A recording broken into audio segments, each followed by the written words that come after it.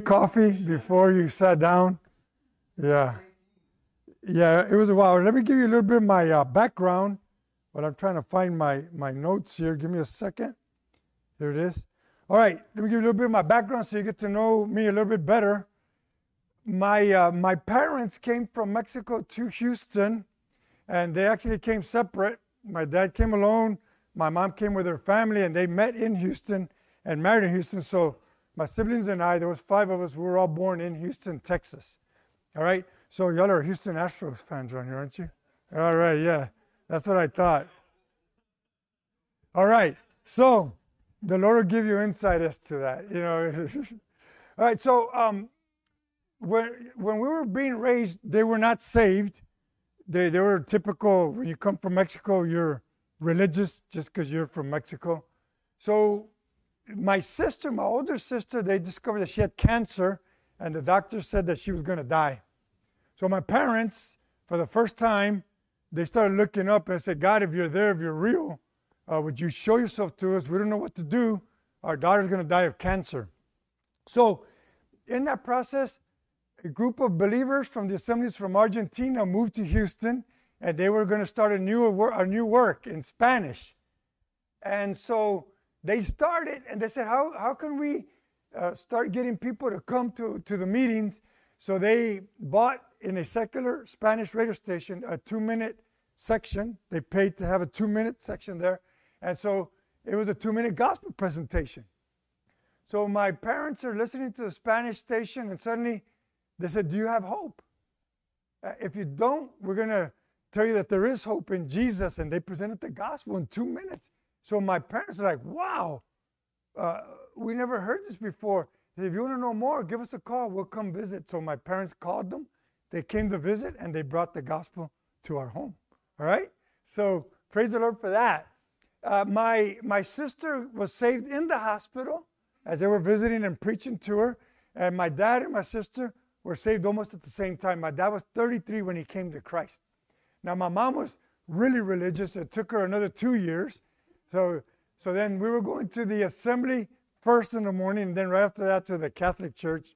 So like, please, Mom, hurry up and get saved. This is really hard, So we're getting a double dose. But she finally came to Christ, and little by little, all the siblings, we all got saved. By the way, my sister did survive, and she got consequently cancer 3 other times, and she did die about 8 years back. The Lord called her home. But man, she led many people to Christ, and God did a tremendous thing. So whenever somebody says cancer to us, it's like, oh, God's going to do something, right? Because he brought Christ to our home through that, right? And so praise God. And so I'm going to be telling you more about my family as we're going on. My real name is Raimundo. Everybody calls me Ray because, they can't pronounce it or whatever, but if you want to call me by my real name, is Raimundo. Very good. Yes, Mexican parents, born in Houston.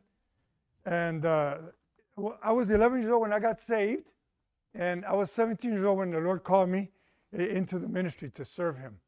And in 1993, I was commended from the Spanish assemblies, which we were part of growing up in Houston. So I'll give you more in the following sessions. So let's go to 1 Thessalonians. Go ahead and turn there. Now, being that John says that y'all might want to go all day instead of just the morning, I do have 7 messages. I'm going to leave 2 out, but since you're inspired, we can go ahead and do 7 if you want. It's up to you. It comes with PowerPoints and all, so you might get excited about that. Now, we're actually going to look at 1st and 2nd Thessalonians, and believe it or not, it does not include anything with the rapture and the end times. That's the extra 2 if you want. Those are bonus, right? And they come with PowerPoint, like I said. So if you do want those extra 2, I have them. But we're actually going to look at the Thessalonica church, without even considering the end times, because there's so much there. Outside of the fact that it does concentrate a lot on the end times, we're not even going to look at that. That's how much is in the book, in the both. All right? Both books. So a little bit of background, then we're going to read chapter 1. Is that James back there? Hey, are you saved yet? Are you still? All right. So the mission. Amen. The missionaries are going throughout Asia, throughout Turkey. They're preaching the gospel. And then the Holy Spirit says, now I want you to come over to Macedonia and Greece. So, as you know, by reading the book of Acts, they cross over. They go to Philippi. They preach the gospel. Many people get saved. And also within that, Paul gets beat. You remember? He got beat in the back, and then they put him in jail. The earthquake came. The Roman soldier got saved and his family. And after that, he left. So when they left Philippi, they were on their way, and the Lord was guiding them. About 100 miles away is Thessalonica, give or take a few miles. So when they get there, Paul was still healing from all his wounds, from getting beat and from that experience. And they get there, and they present the gospel there. And it was pretty much the same kind of reaction. And yet God did a tremendous work. Many people came to Christ there. This assembly was mainly Gentile. There was probably some Jews sprinkled in there, but it was mainly a Gentile assembly. Now, when they came to Christ, they were under heavy persecution. In other words, they got saved, and immediately the affliction started. The persecution, the attacks from the people, from the relatives, because they came to Christ. All right? So, this is a young church. When Paul writes the first letter, it was probably 4 to 6 months away. Right? And he writes it. The first one then follows up with the second one, pretty close behind each other, or next to each other. So when he writes, he's writing to a young believers, probably 6 months in the faith, give or take, right? Probably 6 months in the faith. So this is who he's writing. And they're under heavy persecution, affliction because of their faith, right? Having said that, let's go ahead and read. All right, so let's read 1 Thessalonians chapter 1. And Paul and Silvanus, by the way, Silvanus is Silas. He's the one that went with Paul. Remember, Barnabas and Paul separated? Then Silas is actually Silvanus. So make a little note of that in case your Bible doesn't indicate that. So Paul and Silvanus and Timothy to the church of the Thessalonians in God the Father and the Lord Jesus Christ, grace to you and peace. We give thanks to God always for all of you, making mention of you in our prayers, constantly bearing in mind your work of faith, your labor of love, and steadfastness of hope in our Lord Jesus Christ in the presence of our God and Father. Knowing, brethren, beloved by God, his choice of you. For our gospel did not come to you in words only, but also in power and in the Holy Spirit and with full conviction, just as you know what kind of men we proved to be among you for your sake. You also became imitators of us and the Lord, having received the word in much tribulation with joy of the Holy Spirit, so that you became an example to all the believers in Macedonia and Achaia. A little brief pause. Macedonia and Achaia. Macedonia is still Macedonia today, I believe. Then right underneath it is Greece. So it's like saying northern Connecticut, southern Connecticut. They were in the northern part of Connecticut, if you will, and their influence became so that it was even getting to be known in the southern part of the area, right? And so that's what he's saying when he says Macedonia, the northern part, Achaia, the southern part, were Corinthians with that, and Athens and all that. Okay, verse 8. For the word of the Lord has sounded forth from you, not only in Macedonia, where they lived, and Achaia, the southern part, but also in every place your faith towards God has gone forth, so that we have no need to say anything. For they themselves, the people who were being in contact with them and looking at them, observing them, for they themselves report about us what kind of reception we had with you, and how you turned to God from idols to serve a living and true God, and to wait for his Son from heaven, whom he raised from the dead, that is Jesus, who delivers us from the wrath to come. Amen. The Lord always blesses His word, doesn't He? Yes, He does. All right. So what I'm going to consider today is body life. He's speaking to a church, and so I'm going to speak to you as if we're part of this local assembly that he's speaking to, right? The Thessalonica church. So we're going to talk like that. So the first thing we're going to consider today is, what are the signs of a healthy Christian and a healthy church? Because if you have healthy Christians, you're going to have a healthy church. Amen? All right. Now, our assembly right now is experiencing a revival. And the two of the boys that sparked it, when they sparked it, they were 16 and 17 years old. Both of them come from broken homes. One of them, the mother became a drunk and an adulterer.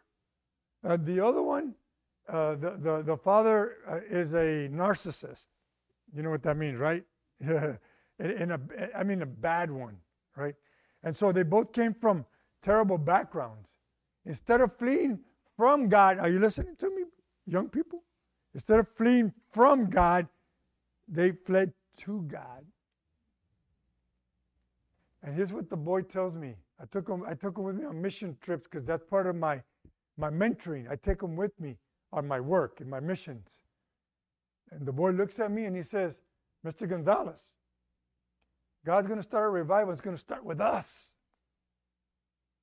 It's going to start with us. Man, he was not kidding. In our prayer meetings, we have 25 young people in our prayer meetings on Wednesday. And we have about 15 adults. Yeah. And so this is a young church.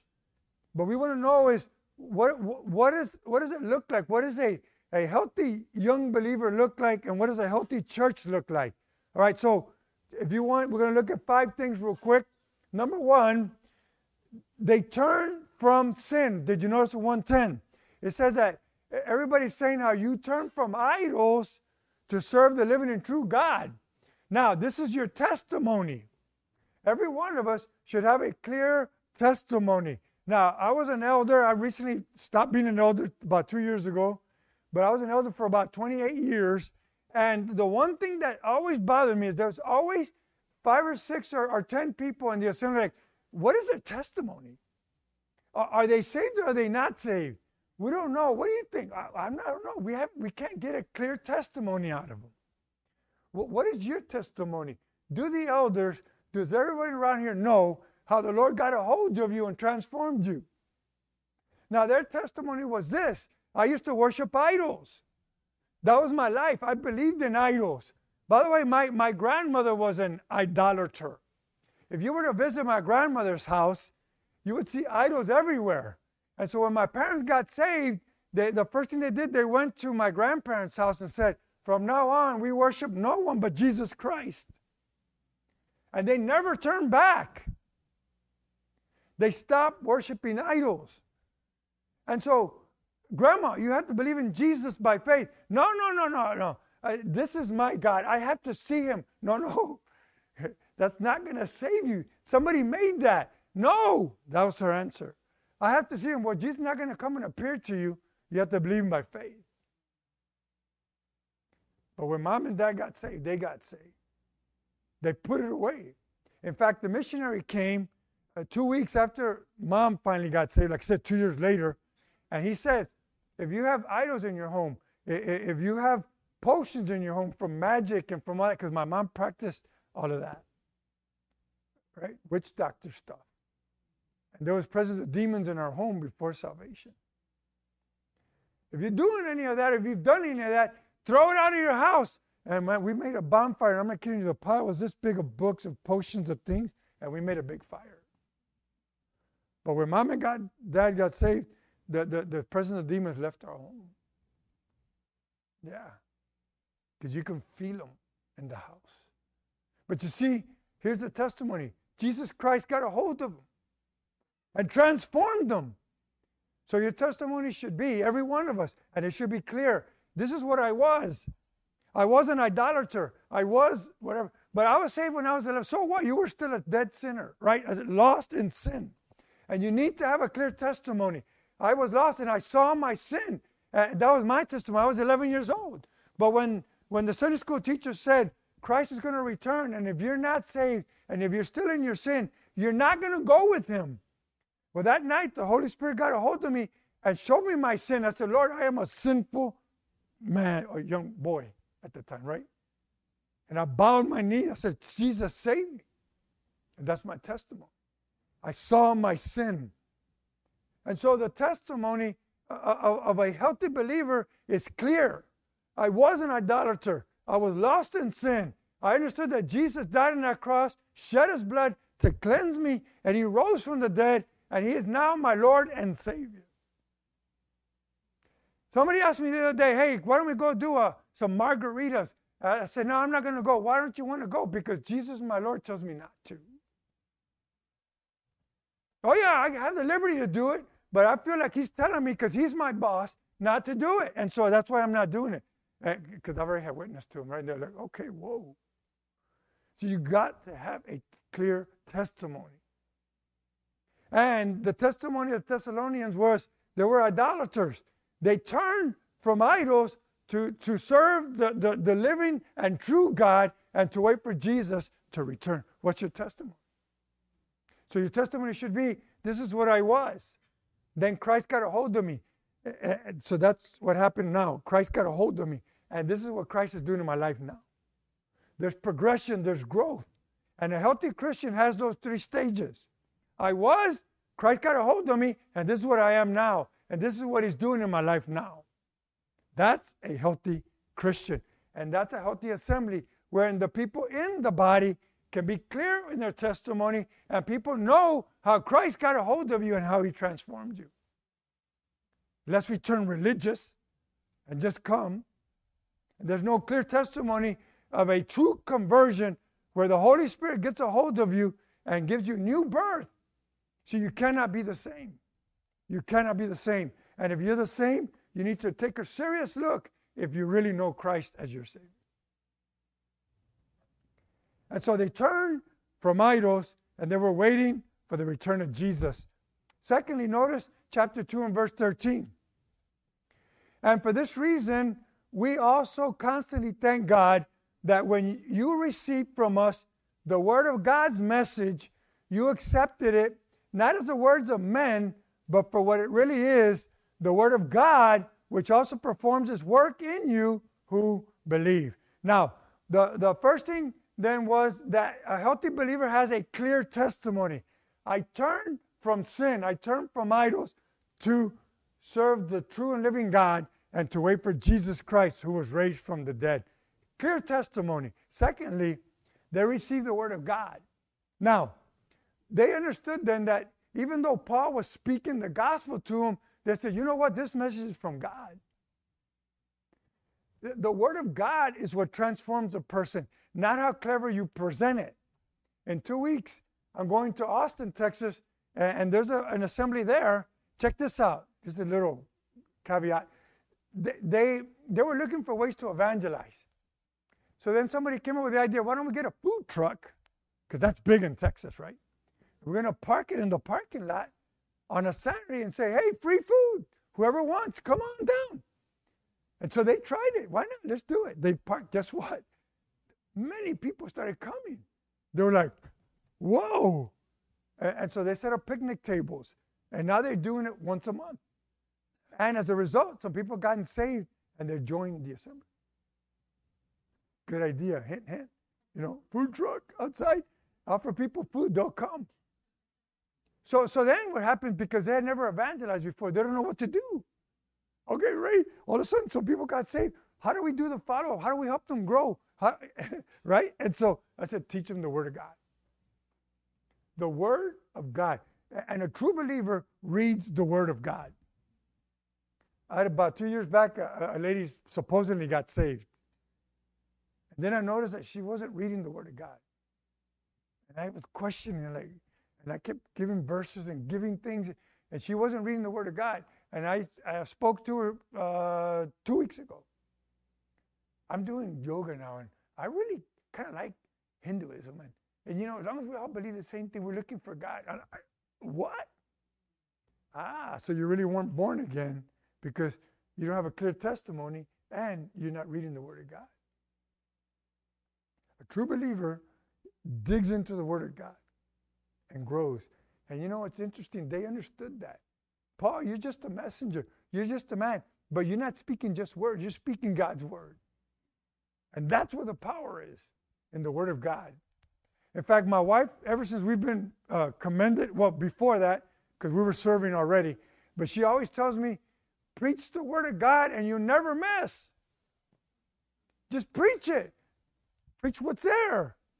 You don't have to come up with these clever outlines and all this stuff. Just preach the Word of God, and God will bless the work that we do.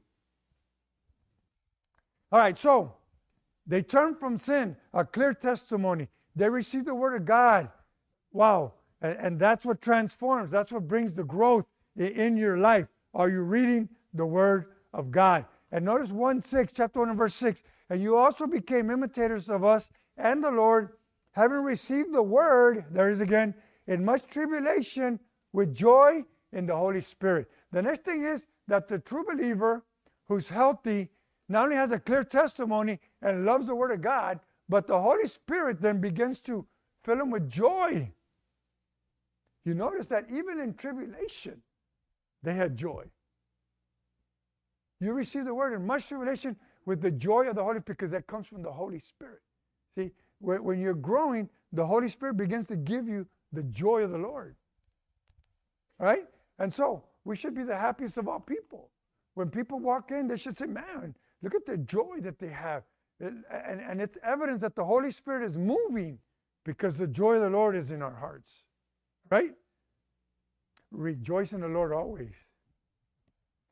Why? Because there's joy in the Holy Spirit. Then notice also that they had faith, love, hope, perseverance in the face of persecution. Look at 1:3.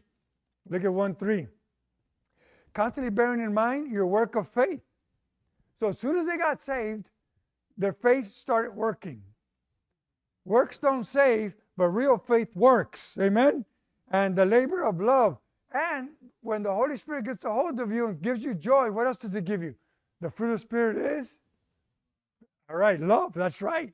And so your work of faith, your labor of love, and the steadfastness of hope in the Lord Jesus Christ in the presence of our God and Father. So the next thing you find in a healthy Christian is they're steadfast. They're consistent. They're steady in their walk with Christ. That's a healthy Christian. That's a healthy church. When you love the Word of God, you're steadfast in your hope. You're firm in it. You're not doubting. Look at 2 Thessalonians chapter 1 and verse 3. We're going to look at both books because they're really connected. They're only a couple of months apart. But look at 2 Thessalonians 1 and 3. We ought to always give thanks to God for you, brethren, as is only fitting, because your faith is greatly enlarged. There's a healthy believer. The faith is growing. They're growing in faith. They're getting stronger in faith. And the love of each one of you towards one another grows ever greater. So not only were they growing in faith, but they were growing in love. Because the closer you get to God, the more He begins to produce His love in your life. And so there's tremendous love. It's growing ever greater. Therefore, we ourselves speak proudly of you among the churches of God for your perseverance and faith in the midst of all your persecutions and afflictions which you endure. It wasn't some fluffy life they were living. They were being persecuted because of their faith. They were being afflicted. They were suffering because of their faith, and yet they were full of joy. They had a clear testimony. Their faith was growing, and they were full of love because they were healthy and they were growing in their faith. And that is what should be true not only of your life, but also as an assembly. So in other words, it should be reflected in my life, in my own life, in my person, in my home, but also in the assembly. This should be true. This is a healthy believer and a healthy assembly. Next, the missionary team, the leadership were genuine. They set the example of the life of Christ. Look at chapter 1 of 1 Thessalonians. And look what he says. For our gospel did not come to you in word only, but also in power and in the Holy Spirit. You know, about 10 years ago, I studied this book in detail. And I said, you know, Lord, when I speak too much just words. But there's no power behind it. I got to get to a point where the Holy Spirit gets a hold of me. So when I speak, it's not just words, but it's empowered by the Holy Spirit. So you notice then, our gospel did not come to you in words only. Because if it's just words, they're going to fall to the ground and they have no power. They don't transform. They don't do anything to anybody's life. Our gospel did not come to you in word only, but also in power and in the Holy Spirit. Notice what else? Full of conviction. I know whom I have believed. Timothy, ever since you were little, you were reading the Word of God and you are convinced that they're true. If you don't have any conviction, you're not going to speak with any power. You're not going to share the Word of God with any power. So not only were the words powerful because the Holy Spirit was empowering them, but they were full of conviction. As you know what kind of men we proved to be among you. So, in other words, we showed you the life of Christ. We were a good testimony. Look at chapter 2 and verse 10. Look at chapter 2 and verse 10. You are witnesses, and so is God. Ooh. Now, it's one thing to say you're a witness, but when you call on God, watch out. Watch out. You can't, see, you can lie to a human, to a person, but, so he calls on God. You are witnesses, and so is God, how devoutly and uprightly and blamelessly we behave towards you believers. See, you're talking about a helpmate, right? Another thing my wife always tells me, if you're not living it, don't preach it. If there's a part of the Bible that's there, and you know you can't live it yet, or you haven't had victory, or you're not going to do it yourself, then just skip it. Skip it. When you're going to preach, you better be living. And Paul is saying, we were devout, we were upright, we were blameless towards you believers, as you know, because they were observing their life. Look at our leaders. Look at the men they proved to be, devout and upright and blameless in their behavior. See, that's a healthy Christian. When the neighbors can't say, yeah, she goes to church, but, you know, or yeah, look at him at work. They say they're Christians, but at work, you know, they cheat. They curse, they lose their temper. And so Paul says, look, God is witness that our lives reflected the message that we were preaching. And that message is Jesus Christ. Crucified, buried, and risen again. Look at 2 Thessalonians 3:9. Look at 2 Thessalonians 3:9. For not because we do not have the right to do this, we'll look at the other part tomorrow more, but in order to offer ourselves as a model for you, that you might follow our example. So Paul again is saying, I could have asserted my apostolic authority, I could have shown off, I could have demanded things, but I wanted to be an example. And so I denied myself certain privileges because I wanted to be an example, and I wanted to be about God and not about me. And so, wow, the leadership, the missionary team were genuine. They set the example of the Christian life. All right, chapter 1, 1 Thessalonians. This one is pretty obvious. You're probably saying, well, when is he going to say that? This part. Well, here it comes. Look at 7. So that you became an example to all the believers in Macedonia and in Achaia.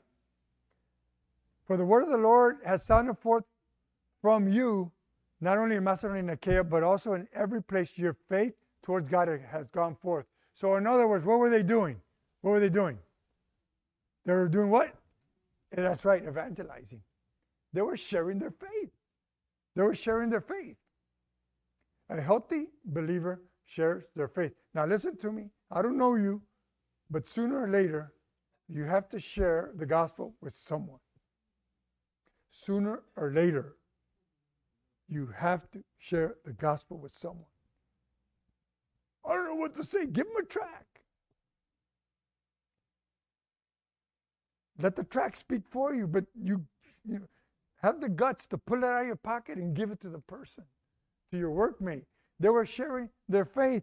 Listen, they were being persecuted. They were being afflicted because of what they were doing, and they didn't care because the Lord got a hold of them, transformed them, and they're sharing their faith, and it's known everywhere in Macedonia and Achaia, all over the place.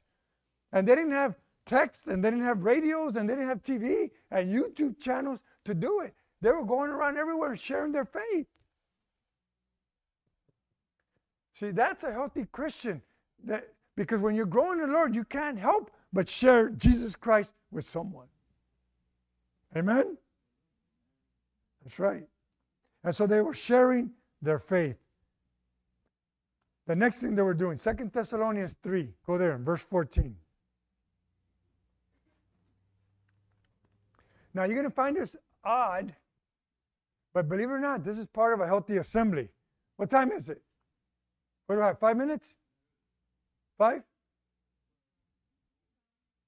Don't forget I'm adding 2. You got a bonus coming. Look at what it says. 2 Thessalonians 3 and 14. And if anyone does not obey our instruction in this letter, take special note of that man and do not associate with him, so that he may be put to shame.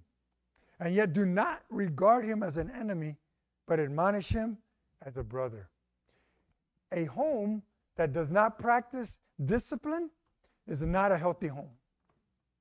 An assembly, a church, a local body that does not practice church discipline is not a healthy church. Look here. I just called a friend of mine. He's a missionary. He was caught in sin. He called me, Ray, I want to call you to apologize. I said, dude, don't apologize to me. Apologize to you. Yeah, but I know, but you were part of our ministry, and I failed. He goes, but you know what the elders did? I went in front of the whole congregation. I confessed my sin. He goes, man, I just wanted to run, but I had to face up to what I did. And he did. The elder said, you have to do it because you're a leader. He did it. He goes, and I've never felt closer to God than I have now. I am so glad they practiced church discipline. I'm so glad they did it. We had to practice church discipline in our local assembly. We had a guy causing trouble for years, and it got to a point where he said, okay, that's it. This guy's going to destroy the church. So we met with him. We brought along 11 brothers. You're going to be witnesses. That's how we're going to deal with this so that nobody will gossip. And so that he can't say, they did me wrong. So you're going to be here. You're going to watch us do this. So the elders presented the information. Will you repent of these 5 things? No, I won't. I said, if you repent of them, we'll keep you in fellowship. If not, from this point on, you're out of fellowship. Will you repent? Acknowledge them and repent. The witnesses that are listening. I will not. And he walked out in a huff. So the whole assembly knew that we did it right. And from that point on, the church started to grow. It was being stifled. A church that does not practice discipline is not a healthy church. In this particular case, the Thessalonians, it was somebody that was lazy and wasn't working. They were just going from home to home and smooching food off of everybody. Tell that dude to get to work. If not, put him to shame. But don't treat him as an enemy. Tell him in love, look, dude, you have to work. We're going to look at that more tomorrow. I'll stop right there. All right, so this is a healthy believer and a healthy assembly. A healthy believer then has a clear testimony that he turned from sin, that he received the Word of God and he reads the Word of God and he loves the Word of God, that he has joy in the Holy Spirit, that he has faith, hope, love, perseverance in the face of persecution, and that faith is growing and the love is growing. That the missionary team, the leadership, is genuine. They set the example of the life of Christ. The healthy believer and assembly shares the faith. And finally, they practice church discipline. So where are you? Father, thank you for your word. Thank you for your word. Such clear instructions, Lord. Oh, Lord, help us to be healthy. Lord, Father, to have that clear testimony of how you got a hold of us. To share our faith, to grow in faith and in love. To practice discipline. Lord, fill us with the joy of the Holy Spirit. Make it evident to the non-believer who will walk in these doors that the Holy Spirit is at work. Help us, Lord, for we are weak. And we all want to, that's our desire, to be genuine, healthy believers and local church. So help us, Lord, we pray. In Christ's name, amen.